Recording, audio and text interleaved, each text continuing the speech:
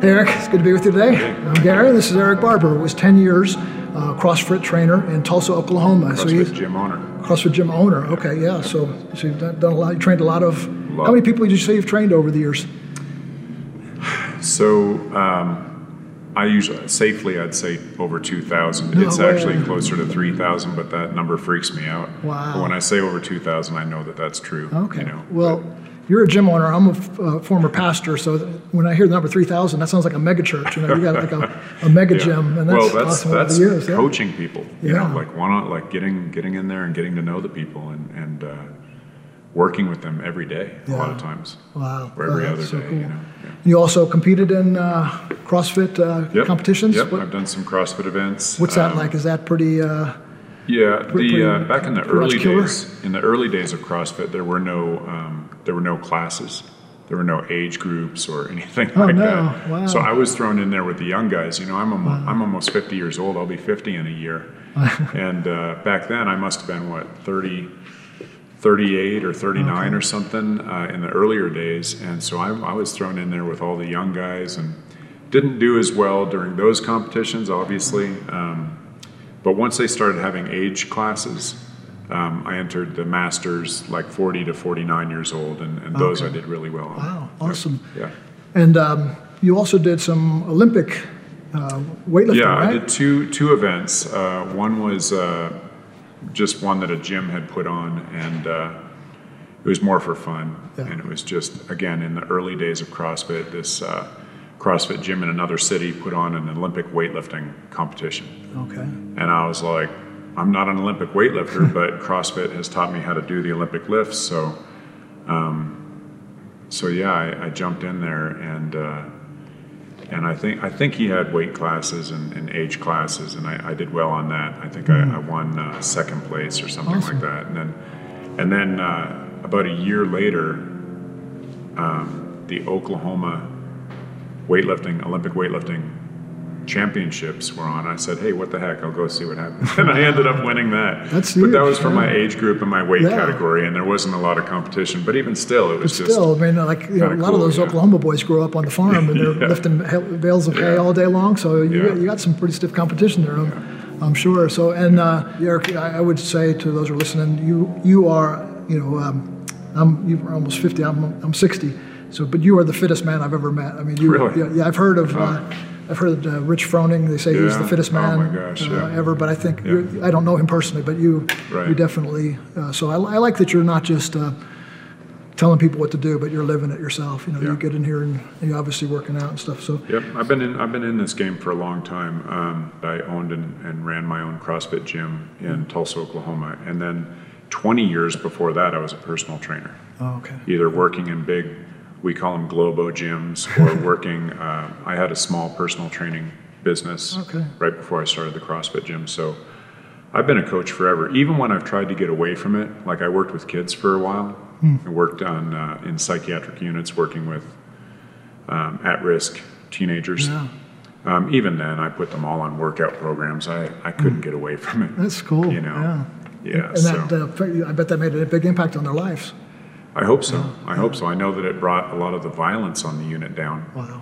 Because when I would get hired on at these places, I'd walk in and they would say, now you really got to be careful, because it's such a dangerous, we have a lot of riots here. And I'm like, what? I'm like, with these teenagers? And they're like, oh yeah. And I just started putting everybody on little workout programs. Every night before bedtime, I would take everybody through circuits of push-ups and sit-ups and all this and that. And they were so sore the next day they couldn't move, and just the violence on the units just went down. And God's just always blessed me to be able to walk in and to pretty much anywhere and work people out. Yeah. I've tried to do other different things in my life, and even waited tables for a while, and still put half of the wait staff on workout programs. So once a coach, always a coach. Once a pastor, always a pastor. Yeah. How old were you when you started working out? Is that something to even? Wow. Well, if we go way, way back, I was probably 10 years old. My father, I grew up in Canada. I was born in Rochester, New York. But I think when I was 3 years old, we moved to Ontario, Canada. And my dad was working with at-risk youth up in Canada back in the 70s. And I remember he had an office about a mile away from our house. And one night in the middle of the night, not in the middle of the night, late at night, he said, "Hey, Eric, I want to bring some dumbbells over from the office over to our house. And why don't you go with me?" And, any chance to hang out with my dad back then, I was like, "Yeah, I don't know what a dumbbell is." But let's do it, So we got to his office, and he had a pair of I'll never forget this, he had a pair of 5-pound dumbbells and a pair of 10-pound dumbbells. And he said, "I'll carry the 10s and you carry the 5s. And I remember picking those things up, and there was an immediate connection. It was the weirdest thing. Wow. Yeah. But wrapped my hands around those cold metal dumbbells, and we had to walk a mile. And I'm carrying these 5s, and I'm just like, oh my gosh, because it's a mile for a little kid, right? And my dad was just like, "You're doing great, son." And I just couldn't believe how strong he was to be able to hold those 10-pound dumbbells and walk the mile and not even be fazed by it. And that was probably my first introduction to that. And it's funny how I've talked to other people, athletes and weightlifters and bodybuilders, and they all seem to remember that first time. So I'd say by the time I grew very tall very fast. I was probably 6'1", and weighed about 150. Okay. So I was just a stick, just a beanpole. And 15 years old, I was getting picked on a lot, and so I started taking those 10-pound dumbbells and just sitting there in my room and learning how to do bicep curls and shoulder presses and stuff like that, and watching my little muscles grow. And then the first time I ever walked in a gym, it was a little hole in the wall. It was I think it was a high school gym, and it was later at night, and it was filled with a bunch of, in my mind, barbarians. I mean, these guys, they were the older teenagers. They were like 16, 17, 18-year-old guys, and they were looked huge to me. And I just, my skinny self walked in there. I was like, whoa, and these guys are clanging iron, and I just was like, I don't know what's going on here, but I love it. Wow. And that was probably my first exposure to a gym.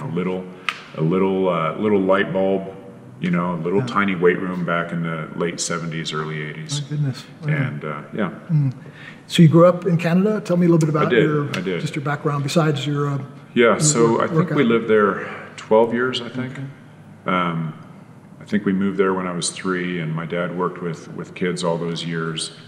And growing up in Canada was pretty awesome, man. I'm not going to lie. Yeah. It was awesome. I was surrounded by the woods. And every summer, my dad, his position would change from program director of this company to camp director. Every summer, they would take all these kids and all these staff from all these different cities and put them right plunk in the middle of nature. No running water, completely primitive.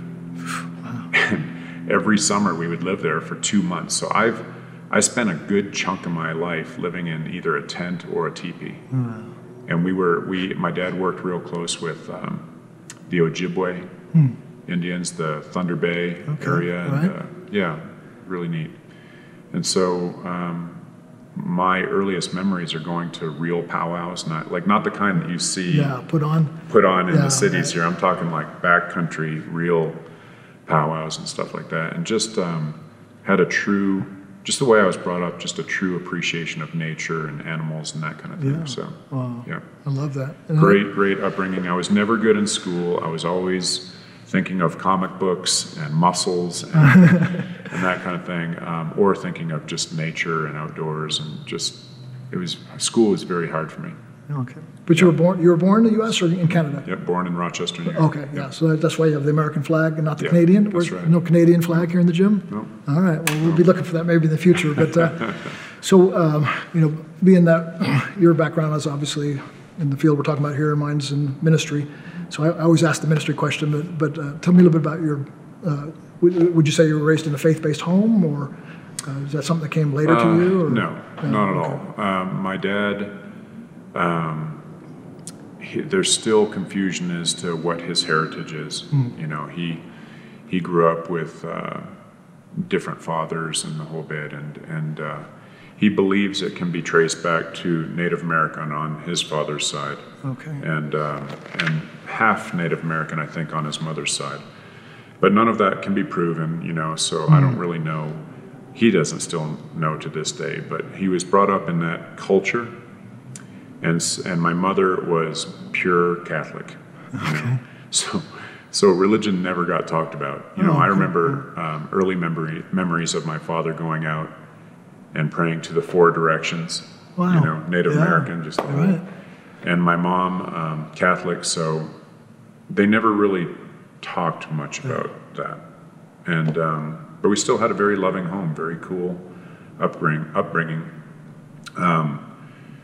When I was 14, 15, we moved to South Florida. And what had happened was the government was starting to take over, working with at-risk youth. My dad, he was a 70s guy. And things were a lot different back then. And then when the government started taking over and wanting to put all the kids on meds and stuff, my dad was like, I'm out. Just miserable. Could not stand how it was starting to happen like that. So he had a friend saying, hey, just come move to Florida, man. We'll get you a job and we'll hook you up. So we moved from Canada to Florida in the middle of my high school years. And it was brutal. Yeah. It was hard for me. I did, not just moving, to a different school, but moving to a different country. Yeah. Left all of my friends that I grew up with, and was thrown into a situation where it was all surfers and cheerleaders, and gangs were in the schools, and police dogs would walk through the school, and I was just like, what is going on? I was still real skinny back then. Got picked on a lot because of my thick Canadian accent. Okay. Just hated school, hated the whole floor. It was so humid. I was used to, it was just part of my thing to be able to climb a mountain, sit up on top of it and chill for hours. That's just when you're in Canada, man, you can do stuff like that. Then I moved to South Florida, and it's just all flat. And, there's skyscrapers and things like that. And I remember almost out of a panic one night, I climbed a hospital. Oh, wow. I climbed up the side of a hospital just to get up high. Not on the stairs. No, on the outside of the Spider-Man type thing. Yeah, it was a, weird thing where you could reach your hand all the way through. Huge handholds, huge. And I climbed to the top of that thing just to get up above everything and breathe. That's a true story, man. I still can't believe I did that. But when you're a teenager, man, you don't really make the best decisions. So, but that was the little guy, the nature guy inside of me, just trying to find something that I could, Right.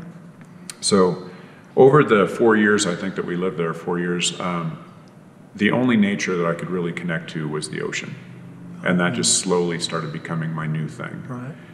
During those 4 years, like I said, I got picked on a lot, so I got into martial arts, got into Shotokan karate, and then I was a wrestler. I tried playing football, broke my collarbone, and then I always grew up naturally athletic, but not in formal sports. When I moved to Florida, there was all these formal sports everywhere, and so I just started jumping into them, and wrestling seemed to be my number one. My number one thing, and I really enjoyed the hardness of the workouts. I had a great coach.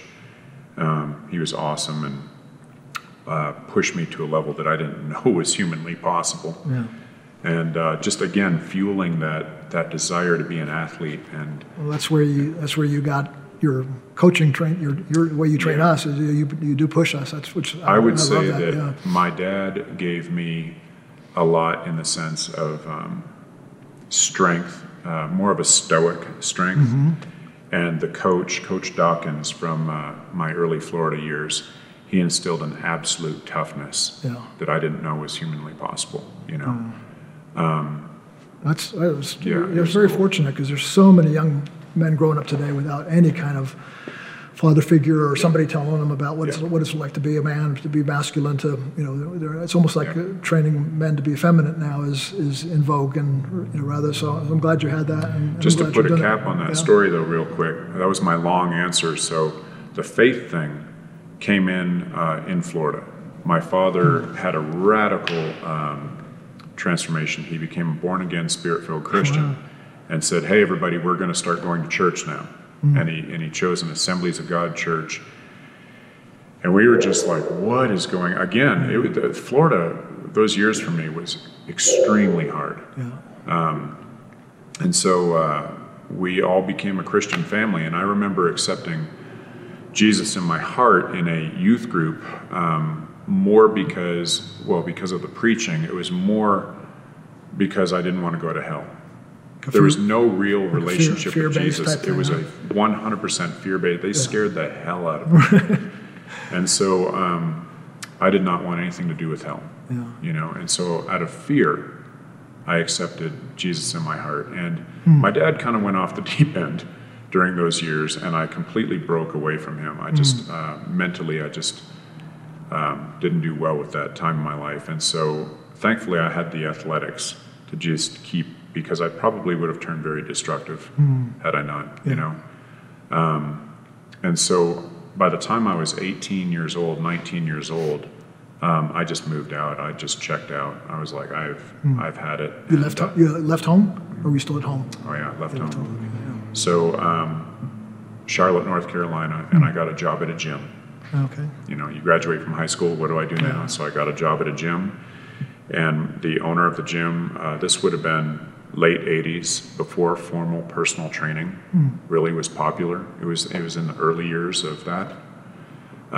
He pulled me aside and he said, hey, listen, a lot of us in my field, we're starting to talk about generating more income other than just gym memberships. Yeah. I want to start taking care of the people on the floor, teaching them how to work out. It's called personal training. Would you like me to have you take on that responsibility? And I was just the kid working at a gym, cleaning equipment, shaking hands, and encouraging people. But he said, I will pay you if you learn from me. I'll pay you how to personal train people. And that was really the early beginnings of that. And so I became a personal trainer back in 1989, I think it was. Okay. Yep. Yeah. At that time, you'd kind of rejected your faith altogether, and yes. And what happened so after when that? I moved out at 19 years old, I think that would have been 1989. 19 years old, I literally became a hellion. And in my mind, I thought, clearly, I'm not going to make it to heaven because I'm just so bad. Everything that church had taught me. Yeah. I felt like, man, I can't. I keep messing up everywhere I go. I just can't live up to this standard. Yeah. Don't drink, don't smoke, don't have sex, don't do this, don't do that, don't cuss, don't.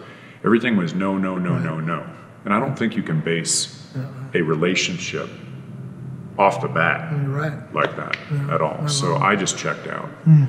And I became, in my early personal training years, I was young, and I just had a rebellious attitude, but then it turned into the drinking, and then it turned into recreational drugs. And the nightclub thing, and just the dangerous lifestyle of living that way. Always going to nightclubs, always hooking up with people, and it was just a very dark time of my life. And I had a blast. I enjoyed it. I look back on it now, and I wish I had not done a lot of that stuff. Yep. Yeah, I hear that a lot. People have regrets, but I love those years those years where I was a pure adventurer. Yeah. Everything was an adventure.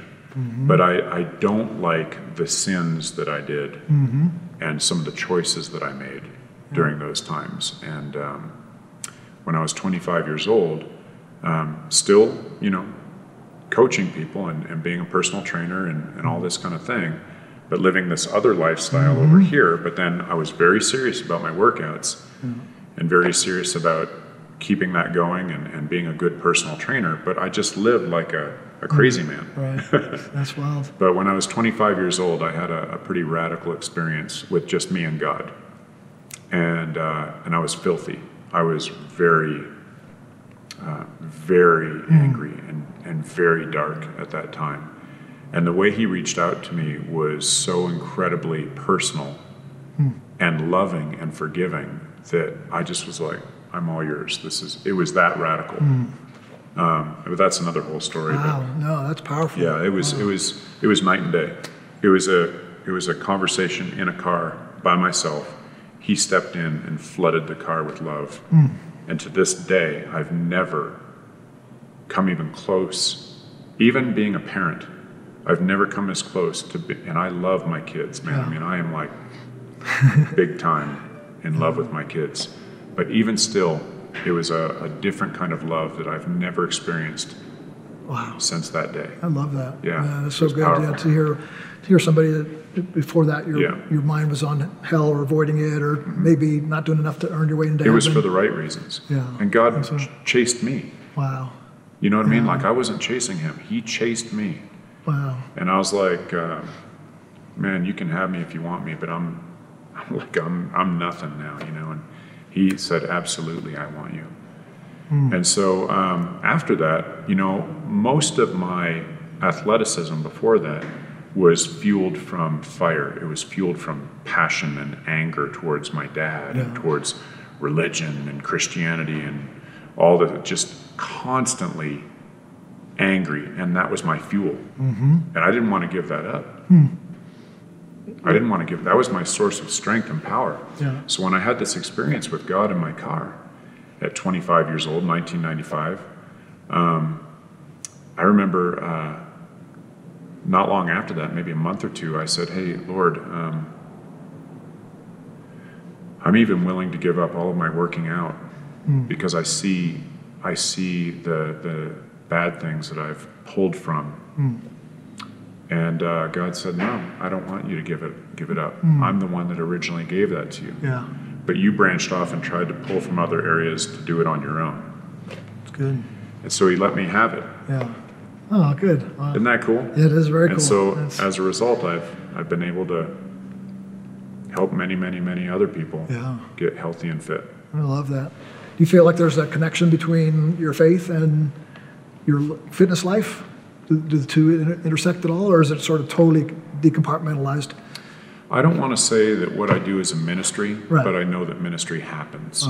Okay, so case in point, I've got a guy here at the gym that is really struggling with some stuff. Okay, some heavy stuff. And when I met him, and when he first started training with us, he was a mess. And it took everything he could get just to get to the gym, you know? Like that was a big deal for him. But now, this guy, because he started making some good choices and some habits, I said, if we can just focus on, forget about the workouts, those will take care of themselves, but if you can just get in the habit of 3 times a week, just that one thing, if you can just focus on that, just get here. I'll do the rest. I'll make you laugh, I'll give you hard workouts, I'll yell and scream at you, I'll cheer you on. Don't worry about all that. You don't even have to lift the heavy stuff, you can just go light, just show up. You could even show up and not work out. I don't care, just I want to see you 3 times a week. And that one thing, he could do. It took him a little while, but that's what he could do. And what's ended up happening is he has befriended some of our pastors here that work out here. They've spoken into his life. One of the pastors gave him an autobiography book, hand signed to him. That's cool. And now this guy is starting to come alive, and he's putting muscle on, and he's saying no to a lot of the things that he had coming in here. And so ministry happens. It happens in other ways too. A lot of times, if I do my job and if I stay close to God, and I'm listening and I'm trying to, you know what I mean? I'm paying attention. Totally, And I look at this as serious. A lot of times I'll say the right thing to a person that I don't even know is what they needed to hear at that time, which I'm sure you can understand. Same thing with you. If you are staying close to God and doing what you need to do, and then when you're talking to somebody, you see them light up, and you don't even know what you said, and then later on they can say, "You're not going to believe this, but when you told me this, it was like God speaking right through you." So that kind of stuff happens. Am I trying to do that? No. No, my job is to get people lean, healthy, strong, and fit. My job is not to turn this into a religious experience at all. But does it happen here? Absolutely. I say it all the time. I keep a lot of that stuff to myself. That's not for me to. That's his deal. So. No. Does that answer your question? Yeah, it does. No, I think the connection that I'm thinking about though has more to do with the, I guess I call it the spirit and body connection. How I'll just give you my short story here since coming here now, maybe getting close to 3 months now. So for me, I'd like to wake up in the morning and have what we call a devotional life. So I open my Bible, have a little quiet time with the Lord. But I found myself, like 20, 30 pounds overweight, eating really bad, never working out. So I'd wake up in the morning and I'd be tired right away. I'd already be tired before the day started, let alone in mid-afternoon when I really got exhausted. And so I found out that as I started working out, like my mornings were more fresh, my mind was more alert. I just felt better about myself as a human being. So I think that's what I'm thinking about, the connection between faith and not that I don't feel like super spiritual when I'm doing curls, but doing curls later on in the day if I go for a walk, my mind is fresher, I'm more alert, I have more energy. So therefore, I'm able to give myself to my craft of whether it be preaching or whatever better. So I'm real thankful for that, and I really advocate for that as well. That people of faith don't compartmentalize to such a degree that like 1 Thessalonians 5:23 says we're made to be whole, fully, spirit, soul, and body. And many believers sort of just take the spirit part, like, oh, my spirit, maybe my soul will get a little soul care, but body, like that's not important. And God says no, spirit, soul, and body, and all three elements are put together. So when you help somebody, I think in their body, you're helping somebody in their mind, you're helping somebody. See, that's how I live my life. Yeah. So when I hear stuff like that, it's almost like I need to remind myself, because I don't know what it's like to not be in shape. Oh, okay. Yeah. My whole life. It's not fun, I can tell you. My whole life has been about staying in shape. Wow. And, you work hard when you're young to get up to a certain level, and then you ask yourself questions, is this where I want to be? Yeah. Is this good enough? And then it becomes maintenance. Well, to me, I'm always still trying to go up. So you don't go to maintenance. It keeps me engaged. Yeah, it keeps me involved. If I get an injury, it might set me back a little bit. But the mentality is, I'm going to be working out the rest of my life.